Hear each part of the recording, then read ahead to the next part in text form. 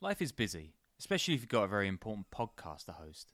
If you want fewer trips to the grocery store and a freezer full of meat, get ButcherBox. They've got incredible deals on high-quality meat and seafood, and it's delivered right to your door. You can customize your ButcherBox plan, and they'll throw in recipes, tips, guides, and hacks.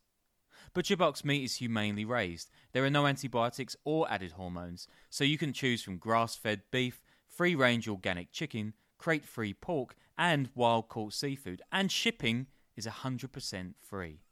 Sign up at butcherbox.com/underworld and use the code underworld to get our special deal.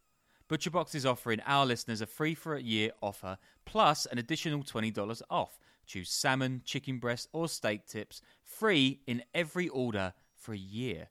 That's butcherbox.com/underworld and the code underworld to choose your free for a year offer. Plus, get $20 off your first order.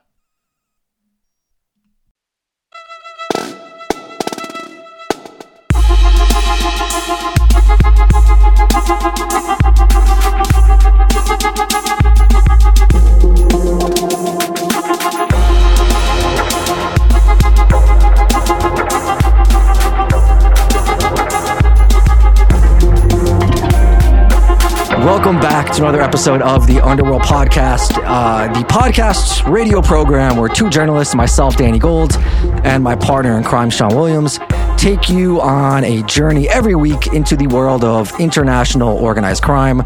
This week, though, we are not doing that. It is the week between Christmas and New Year's. You know, we're not supposed to do anything, but Sean and I have chosen, the wrong paths in life, so we are actually putting in the work because we made a deal with the devil, the content devil, and we're here to, feed the beast. But, Sean, you're about to go on vacation, though, aren't you? I'm off to Aussie, so I'm going to Australia. I don't know if it counts. Last time I went to Bougainville, I stopped in Brisbane for a couple of nights on the way there and there back. So I'm off to Sydney on New Year's Eve. So I'm going to see some fireworks. I'm going to see some cricket and hang about by a pool and do all the things I should be doing right now. Yeah, it's going to be good. Are you abandoning your child to do that? Unless I leave him to wander around the pool and drown, then no. But yeah, I might wander off and see some professional sport without him. But no, it's a first family holiday. I think it's the first one. Yeah. Well, with all this Patreon money flowing in, of course you can take your family on like an hour and a half long flight. But we are going to do a Q&A for you guys. We asked for questions from the Patreons and then also on Instagram and I think on Twitter, anywhere else. But some of you even wrote in with some questions. Most of you just had really not nice things to say about Sean, which, I disagree with. Yeah. So without, much further ado, Sean, do you have anything to add to that? No, all good. Great. Let's get going. Okay. So, first question is from Alec. He says, "You're my favorite podcast," which, all right, good. I'll send it there. And can you do more reporting or give more information on Honduran youth selling fentanyl on the streets on the west coast of the U.S.? I live in the Bay Area and fentanyl is rampant. I don't know too much. I know obviously people are selling a lot of fentanyl all over, especially on the West Coast and in Philadelphia. But I do not know about Honduran youth selling it on the streets of the West Coast. I imagine it's, coming up from Mexico, and there's the normal gangs that have the distribution networks there that might be Central American, and Mexican as well, Mexican American or Mexican in general. But I don't know specifically about Honduran youths. That I assume that they're not the only ones doing it. Sounds kind of personal. I don't know. Do you have any insight into that? No, I mean, I was going to say on a Honduran front, I remember when I was out in Belize 18 months ago, and a lot of the Belizean guys. With the rapper Shine. Shine story. Yeah. And I was talking to these kind of like Rasta gangsters in Belize City, and they were all pretty deep with the Hondurans back in the day in the 90s and early 2000s. And they were saying that's where they got the majority of their drugs and guns. So maybe I could tap up a few old contacts from there and we could do a piece on that. I should have done it at the time, really, but that's pretty much my only understanding of Honduras at all. I don't really know anything about it. Yeah, I mean, they had, like El Salvador, they had the 18th Street and MS-13 there. And I also kind of wonder, it'd be interesting to look into this, what the deal is now that Bukele has pretty much shut down the gangs in El Salvador.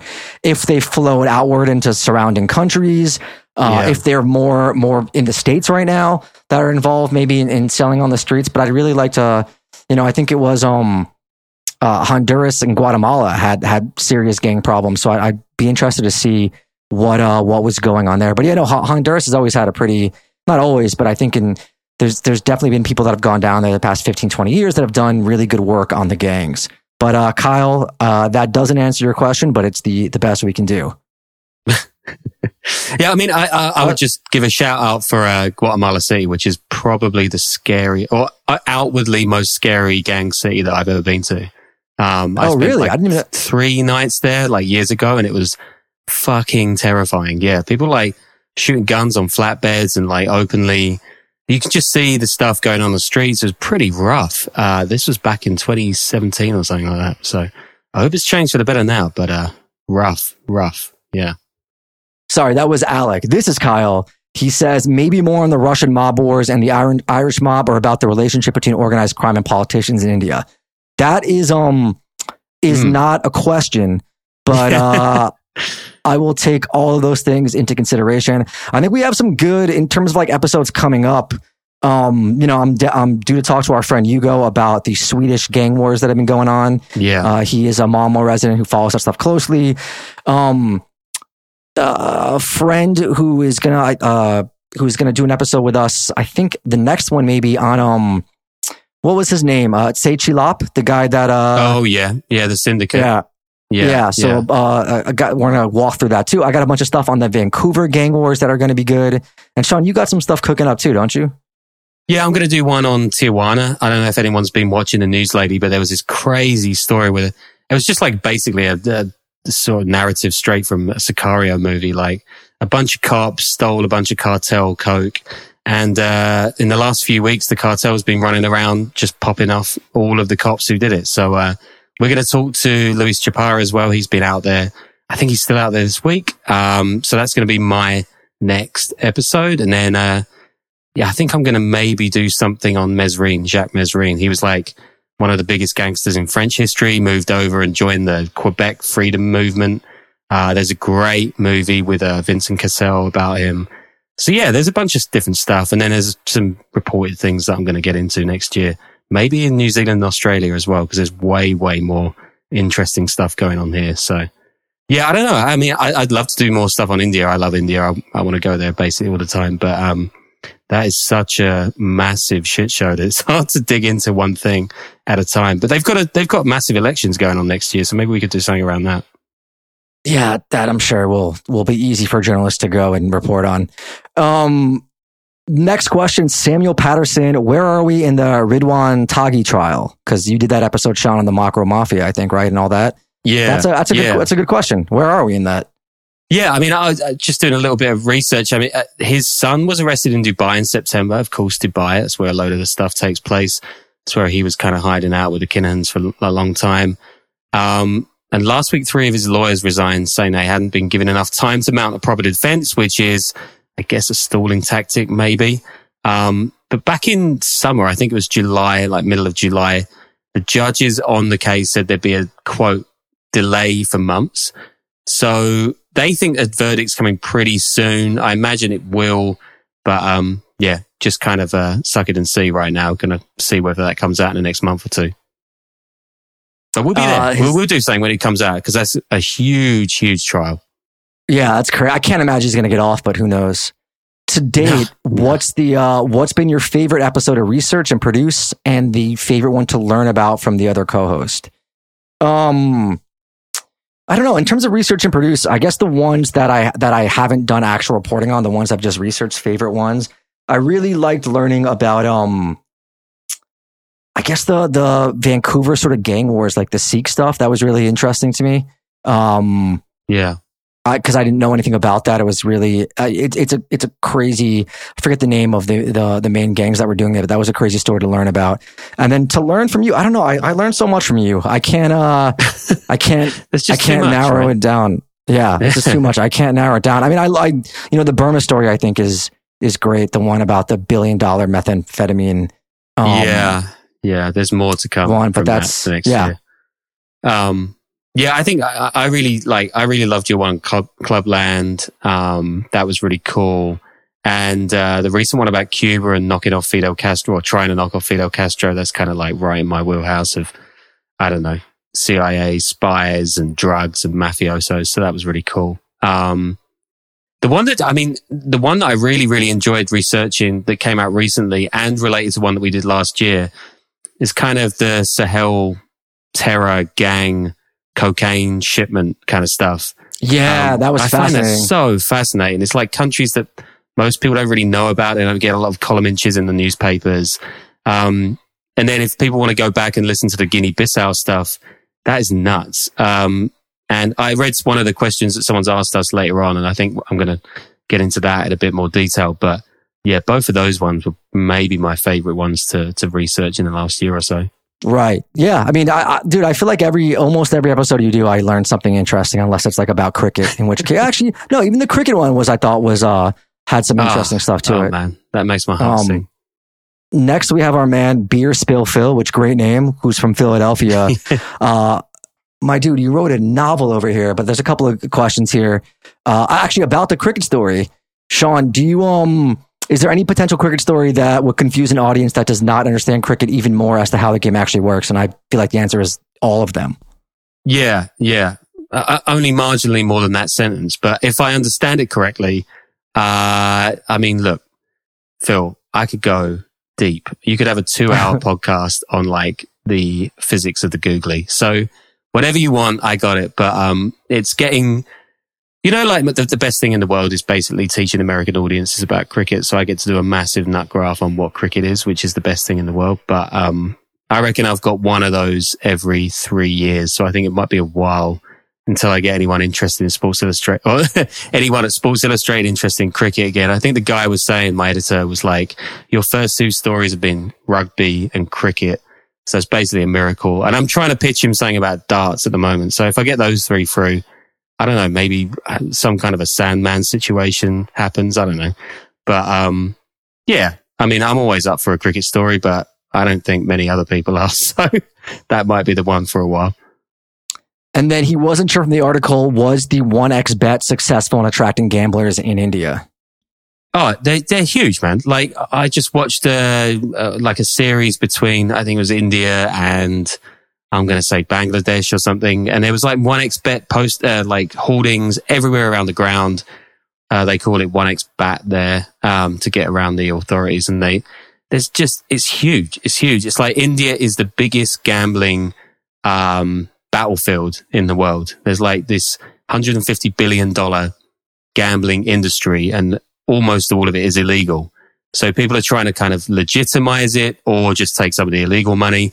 And, it's pretty rough. And that's kind of what that story was about, is all of these, even sort of Ukrainian and Russian companies trying to go for the Indian, the rupee. So, they're very, very, very successful.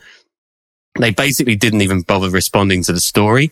And, they seem to have just carried on regardless with sponsoring loads of cricket stuff, even though there has been a bit of pushback, but, there's some more to come on that front as well. I'm working on a few more things, so we'll see how that goes.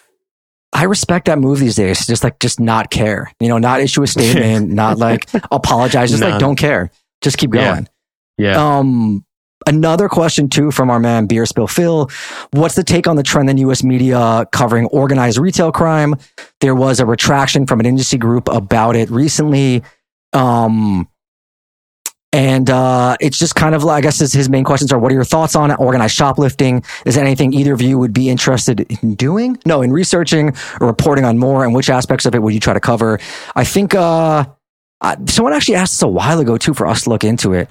And I think, I sort of think there's some nuance to the conversation, right? It's definitely a real thing. I don't think it's as widely pronounced as like some of the more aggressive articles I think say, but it's a real thing. Like people, there are organized rings that do this sort of thing. Like Rite Aid and Duane Reade and CVS are losing substantial amounts of money by putting all their stuff behind lock and key. Businesses don't like to lose money, Like they wouldn't be doing that unless they felt that it was necessary.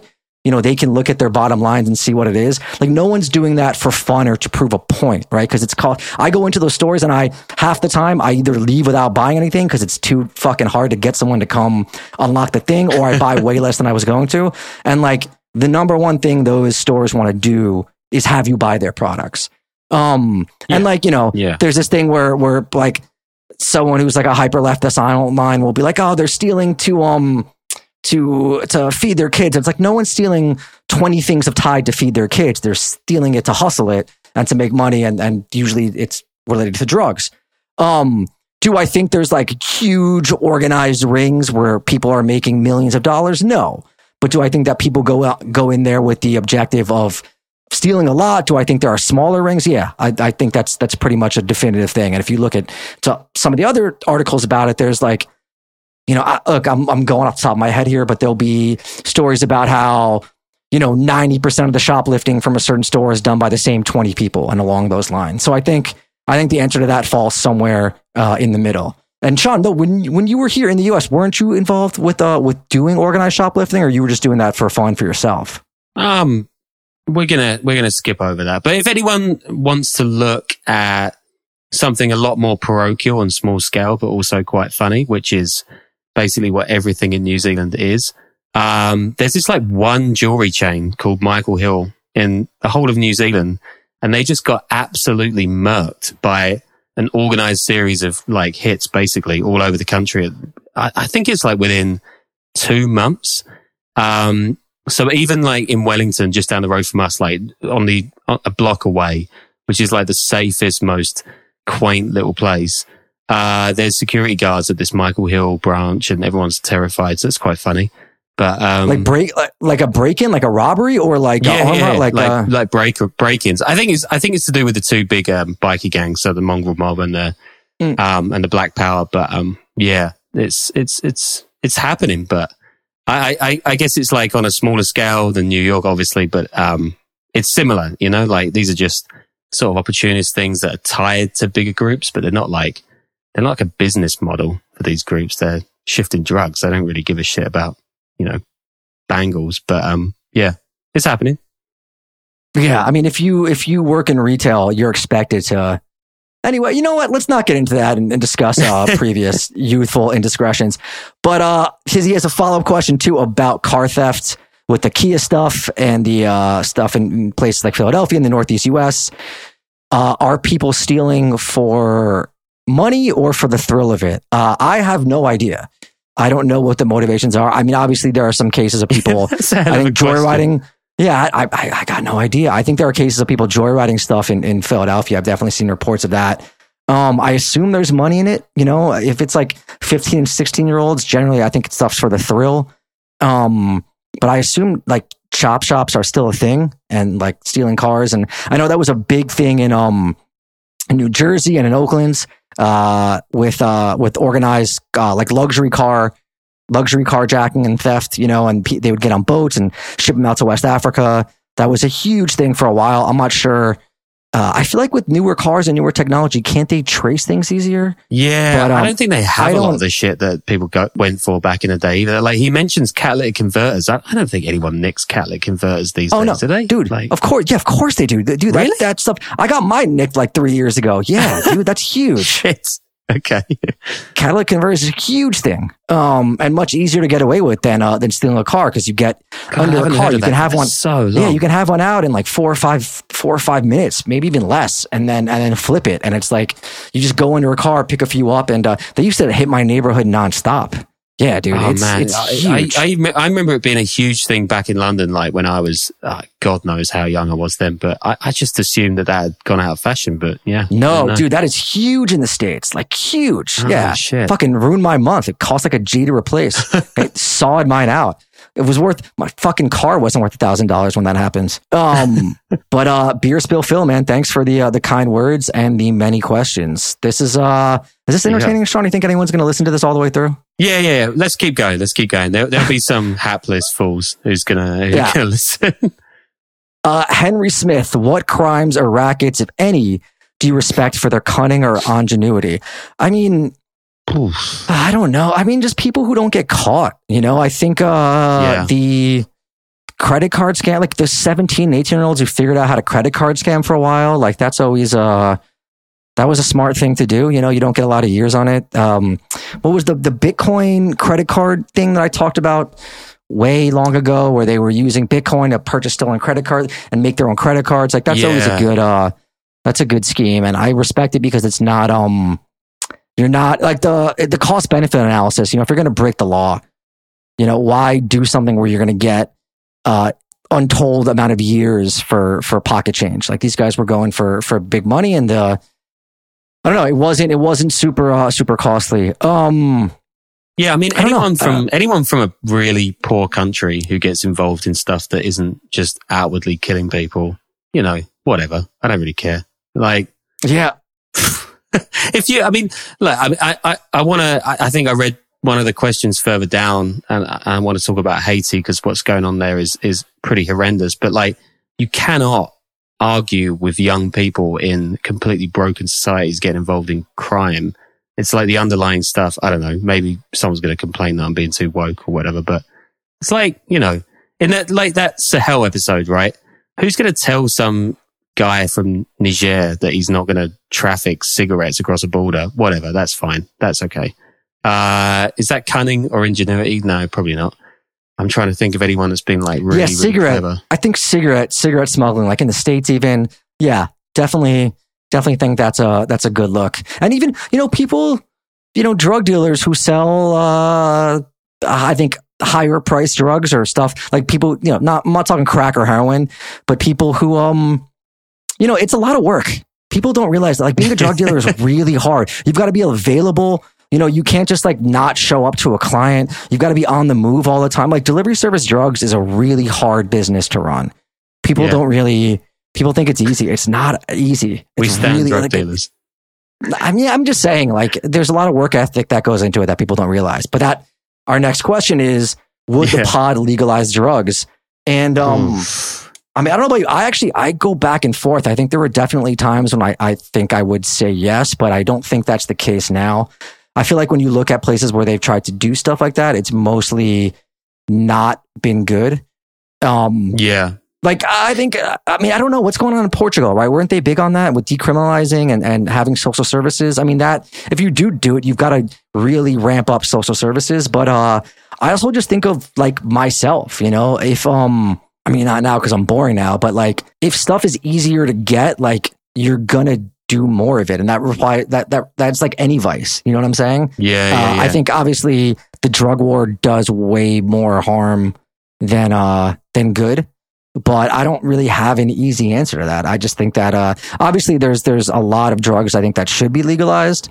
When you go a bit higher to crack, coke, opioids heroin as well. I mean, it's pretty. Yeah, that's terrible shit. I just don't think. I don't know. I don't think that stuff should be super available anywhere. Even like weed is now. Like it shouldn't be. It's weird. It should be. People should be protected from it. It's like. I remember speaking to Vanda Feldberg Brown, who's like, I don't know. I just defer to her for most things of this kind. Yeah, she's like the world expert on all this stuff. Yeah, she was saying that the Netherlands, Scotland, and Portugal, she mentioned as well, they've got like really good harm reduction systems in place, but they also have really shit outcomes. So it kind of needs either more investment. It's kind of one of those things where you're just like, we just need more money for this true system to come into place. But, politically, no one's going to pay fucking half the GDP just to make drugs available. So, I don't know. It's really tough. I mean, the fentanyl, stuff like that is terrifying. You can't legalize that. That's just impossible. Cocaine, maybe. That's a different matter. But it's like such a minefield. I mean, like, I guess all we can say is what's happening now doesn't work. So no. We need to change that. But if you want policy answers, then go to someone else. But I'm not your guy. Like I don't get paid to think about that. Like I don't have any answers for any of this stuff. Legalize weed and ecstasy. That's what I would say. Let's do that. Yeah, come find me 10 years ago and I'll talk about this stuff with you all night. Now I don't care. Liam Dunn, what do you guys like about each other the most? What a sweet question, Liam. That's nice. Sean is, Sean's a very handsome man in person, I got to tell you guys. But I guess that he like puts up with all this, and he's also game. He's like game for anything. I came to him with this idea, and he was like, "Yeah, fuck it, let's go for it." I mean, let's be honest, he didn't have many options, but like he was up for it, and he still is up for it, and he puts the work in, and he's a great writer. I mean, what don't I like about? Well, mostly like his jokes, but wow, and he's like the only person that's worse at like business aspects than I am. Like I thought I'd link up with someone to like run a business, which this I guess technically is. And like, yeah, he'd like come in here and figure it all out. But no, we're both terrible at that. How long did it take for me to send my bank details to you for the latest amount of money? That was what? Like, this was money you were owed, like a substantial amount. And it wasn't that it took you a long time to send them to me. You just kept sending me the wrong ones. And I'd be like, Sean, this is like a lot of money and like it could get lost. And he was like, yeah, I think this is it. And I'm like, you should be sure when you're having someone send you money of what your information is. Yeah. And we're talking about, because it's podcasting, we're talking about a hell of a lot of money here as well. This is big dollars. A lot of money for us. I think that you are far better at speaking about stuff on the cuff than I am, and you've got far better mind for that kind of stuff because you've done a lot of it. And when I came to the podcast, I was basically just a nerd with a notebook, which is not what I'm not now.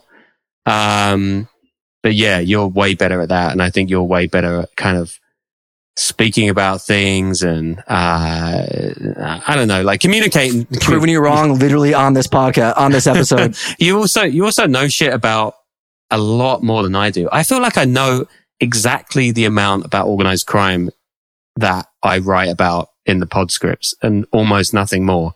So you can like wander off on all kinds of stuff. You seem to read a hell of a lot of shit. So yeah, kudos to you. I want to keep going because I would say your writing has gotten for like you're a writer, so it's hard to switch from writing articles to writing for voiceover, whether it's talking or video. Yeah. And it's really hard. And I only knew because I had to switch years ago, but you've gotten a lot better at that. And your reads are really good too. Like there's barely any edits anymore. So people need to go back to the early ones to see how it could be. You've improved your game and the way you speak and all that sort of stuff. Well, there you go. That's a nice end to the year. Yeah. Cam McCardle, biggest organized crime moment of 2023. Oof, I don't know. I think you put an answer here. Ovidio Guzman, arrest and extradition. I think, that was huge, huh? That's huge. Yeah. Because it's like, that's genuinely going to shake up, like not just organized crime and the Sinaloa cartel, but it's actually going to make a huge difference politically in Mexico as well. Because AMLO, as I think we've spoken about a million times on the shows, like hugs, not bullets or whatever the shit he said, the stupid stuff. And now he's kind of gone full circle and realized that doesn't work. And I think there was the arrest and extradition of that major, was it like the army officer? I think I spoke to King Hamilton about that. And it's kind of like turning, I think, back to early, maybe Vicente Fox sort of years in Mexico where they're actually going to start going after people. And even though there was like, war on the streets, that guy, Ovidio is like, I think he's facing trial now. I think it's going ahead. So yeah, that's a really, really big moment right there. That's kind of maybe an about turn for Mexico. And secondly, I wanted to talk about Barbecue, this guy. You probably know a lot more about this than I do, but he's basically taken over Port-au-Prince and sort of trying to take over Haiti. I mean, like, more about this, right? How big this guy has been on every documentary going and every single TV station. He loves media. I didn't realize. So I haven't been tuned into that for the past, I think, 4 or 5 months since things got really bad. I think when we initially did an episode on it, I didn't realize that because I thought it was competing gangs. I didn't realize that he had pretty much taken over the city on his own. Yeah, he's like bunched them all together, right? So now he's kind of the king of the underworld there. Or, I mean, it's not even the underworld, right? He just owns the streets. The governance, yeah. Yeah. Dark. It's pretty terrifying stuff going on there. And I mean, Bukele is doing his own thing and sort of arresting every... Oh, that's a huge story too. Him just completely shutting down the gangs in El Salvador. I feel like considering the work that we've done on El Salvador, that feels pretty big. Patrick Cummings, do you generate your own story ideas for the show or for your longer written reporting, or do you take a signed pitch from media entities? How do you find out about obscure underworld figures? For the show, we mostly, I think, Yeah, I mean, I come up with them ourselves. Every now and then someone writes a recommendation. We had a lot of recommendations. Yeah, very often. So yeah, some of them are good. Some of them are good. A lot of them sometimes are like on stuff we've already done, which, it is what it is. There's a lot of episodes. But no, I mean, back when I was a freelancer, it was almost always stuff that I generated on my own. Every now and then I'd get someone coming to me with a story. The 2 podcasts I'm making now that are going to be out this coming year that are like documentary style, they came to me with the story or with the main characters, and I sort of had to figure out the story. So that's been interesting. Obscure underworld figures, I don't know, man. I just read a lot on this stuff. Like once it became a part-time job, like you kind of have to dive yourself into it, and then people come to you with stuff. So it gets, it gets interesting. Yeah, I would say with the stories coming to you kind of thing, it's like a snowball, right? So the more stories you do, the more stories are going to come to you. I mean, like the amount of features that have come to me off the back of other features is just, I mean, it's like 90% of them. And yeah, I mean, at the start, I was obviously like pitching my ass off. And I mean, like you really do have to pitch 1 million times a month to get any work when you start out. But, and then people start coming to you. And then because I really want to do these like expansive, giant, esoteric stories about fucking sports betting in cricket, then I tend to be the one reaching out and trying to do them. I'm trying to pitch a story about the world's champion Scrabble player at the moment. So that is a hard sell, but I will sell it, I promise. And yeah, I mean, it's similar to you. Like, how did you find out about obscure figures? Like this guy in the latest episode of Sahel, I remember speaking to a reporter, Lorraine is her name, and she is Scottish, but she does a lot of work in West Africa. She's really, really cool. I think she works on the, is it the Transnational Organized Crime Index? One of those ones. She does a lot of work for them. And she was interested in Guinea-Bissau, and also she had mentioned someone called the El Chapo du Sahel. So there's not a lot of stuff about him out there, actually. It's like pretty fresh ground. So I would suggest any young freelancers who don't mind getting their head chopped off, then just get a flight out to Niamey and try and figure out stuff about him. But yeah, just don't do that. read. Yeah, don't do that. No, don't do that. Don't do that. No, just read books and play PS5 instead. But yeah, that's kind of how it works. Next question is from Reese. How did you get into professional journalism, and what would you have done differently? I would not have gotten into professional journalism, Reese. Let me break it down. Professional journalism? Yeah. People are like, oh, I want to make a difference, or I want to go on adventures. And you don't really do it. Yeah, some people get someone exonerated for murder, and that's great and all that. But for the most part, you don't really make a difference, and you get to go on adventures somewhat. But you know who gets to make a huge difference and go on adventures all the time? Rich people. So yeah, become one of those, and then you can put your money into things, and it'll be better. Look, here's the thing: if you're smart, don't go into journalism. Just become rich and use the money that you make to change things that you want to change and support people you want to support, and to go on adventures. If you're not that smart, and you're just going to have some office your own job where you don't get to actually make a lot of money and go on adventures and change things, maybe then go into journalism. But if you're smart, there's really no reason to do it. All right. So I have to be the angel on the shoulder, do I? I mean, like, what would I have done differently? I would have chosen my parents and background differently. So that's a main thing in British journalism. But, I mean, I got into professional journalism in a really winding way. I just wanted to write shit, and my background, like all my family are builders, and I grew up as a builder. I worked as a builder for like 10 years. So I didn't really know what you could do and make a living from writing. So someone suggested writing for a local newspaper, which is what I did, and worked in a part of London called Dagenham and Redbridge, which anyone listening to this pod who knows London is going to laugh their tits off, because it's not a nice place. And it was run by basically the National Front, like the fascist, like openly fascist local government at the time.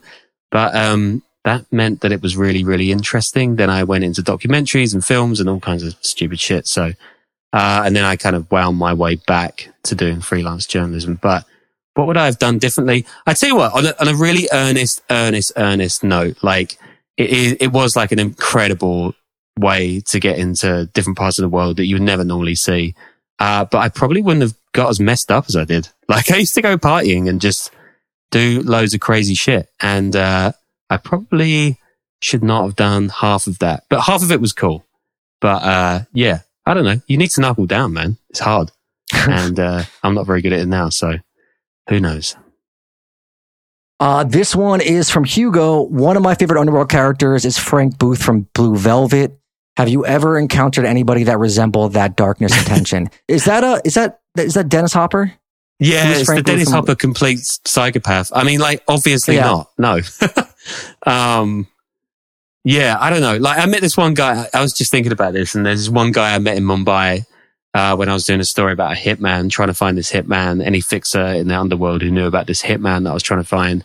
I did find the guy eventually, but it was a bit of a damp squib. But yeah, the fixer was called Dinesh Patel. He was just had like 20 phones on him, and he was like covered in gold, but also like clearly off his rocker on gear in some form, and was really tetchy, and always went around with this massive bodyguard who was wearing a shalwar kameez, and he was a Patani, which is like these gigantic sort of Iranian Pakistani guys who everyone's scared of. I might be getting that wrong, but they're scary fuckers. And he probably, for a crime story, was as close as I've come to someone like that. But no, man, I mean, you're not going to meet Dennis Hopper. So yeah, I don't know. Yeah, I mean, I just don't think, I don't know. I feel like, people don't talk like they do in movies for the most part. I mean, there's, I'm talking to some like, American mafia guys at the current moment. And, some of them are very charming, and have a certain, they're older now. So maybe when they were younger, they were scarier. One of them has been through a lot. So he's got, just family wise and everything else. So he's got this darkness and tension in him that, is pretty overpowering at times. But, it's, I don't know, man. I don't think you meet so many people that you're like, this guy. People go on to like have adventures. It's a tough question. Nothing stands out to me. Maybe like this leader of 18th Street, and I forget his name, but like no one, like again, no one's jumping out to me. And if I can't remember their name, that maybe they're not as pronounced at that. I think this is why I do stories about different stuff and not just like one beat, because people are interesting, right? It doesn't really matter what they're doing or where they're from. Like, people from different spheres can be super interesting, and other people that do stuff that you think is really, really cool and off the hook can be boring as hell. And that's why they're good at it. So, yeah, I don't know. From sports stars to musicians to drug dealers, you never know what you're going to get. Yeah, I mean, I've definitely met a lot of really interesting people who I'd love to know more about or kind of figure out what their story was or how they got to be like they are. Just not in like Dennis Hopper and Blue Velvet sort of way, No. Here is one of our last questions. Matthew, question for both of you. Any crime, gang, trafficking book recommendations along those lines? I think we always recommend McMafia just because it's a really good piece of work about that sort of stuff. Who is it who wrote The Corporation? All those. TJ English just writes really good crime books, like fantastic about, I think, The Corporation, a bunch of others. I think he wrote one about the Westies. I think we've used like 4 of his books for different episodes along those lines. Patrick Wynn, I think, Sean, you know him or still spoken to? Patrick Wynn, Narcoland, and Narcotopia. No, isn't it? Narcotopia. I have a copy of it that I haven't read yet, but Hello Shadowlands, I thought was really, really interesting, just because I love those like awesome books. Southeast Asia sort of stories. God, I wish I was home now, just because my whole shelf now is basically books like this, just because of the podcast and everything like that. But yeah, that's a really cool part of doing this show. I would say on the other side of the coin, Moneyland by Oliver Bullough is like absolutely incredible. Showing how, I think he says like 1/6 or 1/7 of the money in the world is like basically dark money and goes, is laundered. So that's a real eye opener, because like it's not, I don't know, it's just like, follow the money kind of stuff, and it really, really is crazy how much money is going into just like tax havens and sort of I mean, real estate, we keep saying it and that kind of stuff. That's a really great book. Kilo. Yeah. Kilo by great. Toby Muse is he's a longtime friend and just an incredible book about the entire cocaine industry process, everything from the farmers to the sellers to the cartel bosses in Colombia. It's really, something else. And if we're really, actually talking about kind of vets of the pod, then Yohan Grillo's El Narco, an absolutely great read as well. Yeah. I mean, I think what Guns? What's his other book called? Oh God, now you're gonna fool me. Catch me out. I don't know. Wait, the recent Blood, Gun, Money. Money. Oh, yeah. Gangster warlords, all that. But El Narco, I think, is probably the best out of all those. It's just it's an excellent book. Yeah, I mean, for one of the recent episodes, I mean, it kind of is an offshoot of a project that I've been working on for about 2.5 years now. That's actually finished tomorrow, which is very exciting. But I read Christopher Robin's Air America, which is about how the CIA kind of exploded the drug trade back in the 70s and the secret war in Vietnam and that stuff. That is a brilliant book. And he does some great reporting. And I think I kind of remember looking back on some stories in the newspapers at the time, and the whole world and their dog was refuting his journalism and saying that he was talking shit. And it is all subsequently proven to be true. So that's a great book. But there's tons. I mean, Alex Perry's Good Mothers, that I think we did a show on that at the start of the year.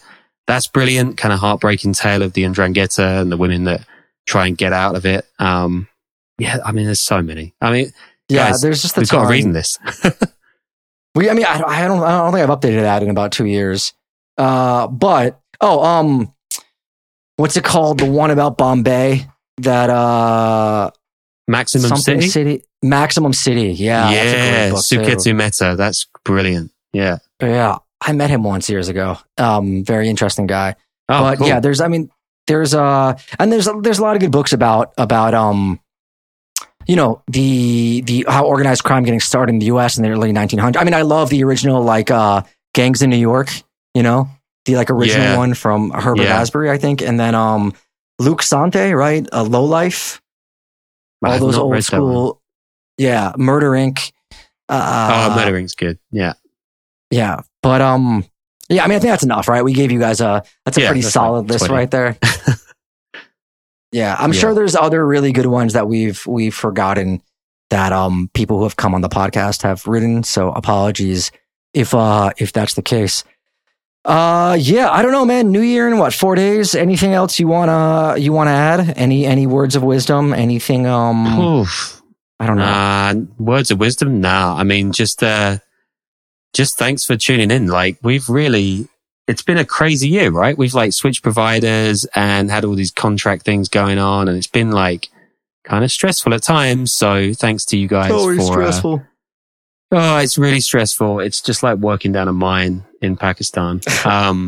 But yeah, it is really cool that you guys listen and you subscribe, and those of you that pay on the Patreon as well. Massive thank you to all of you guys. Yeah, and keep listening and all that. So that's the fact that you guys have been with us, some of you for years now. Really I cool. mean, I still, I think we're still both sometimes in awe that thousands of people, tens of thousands of people actually listen to this every week.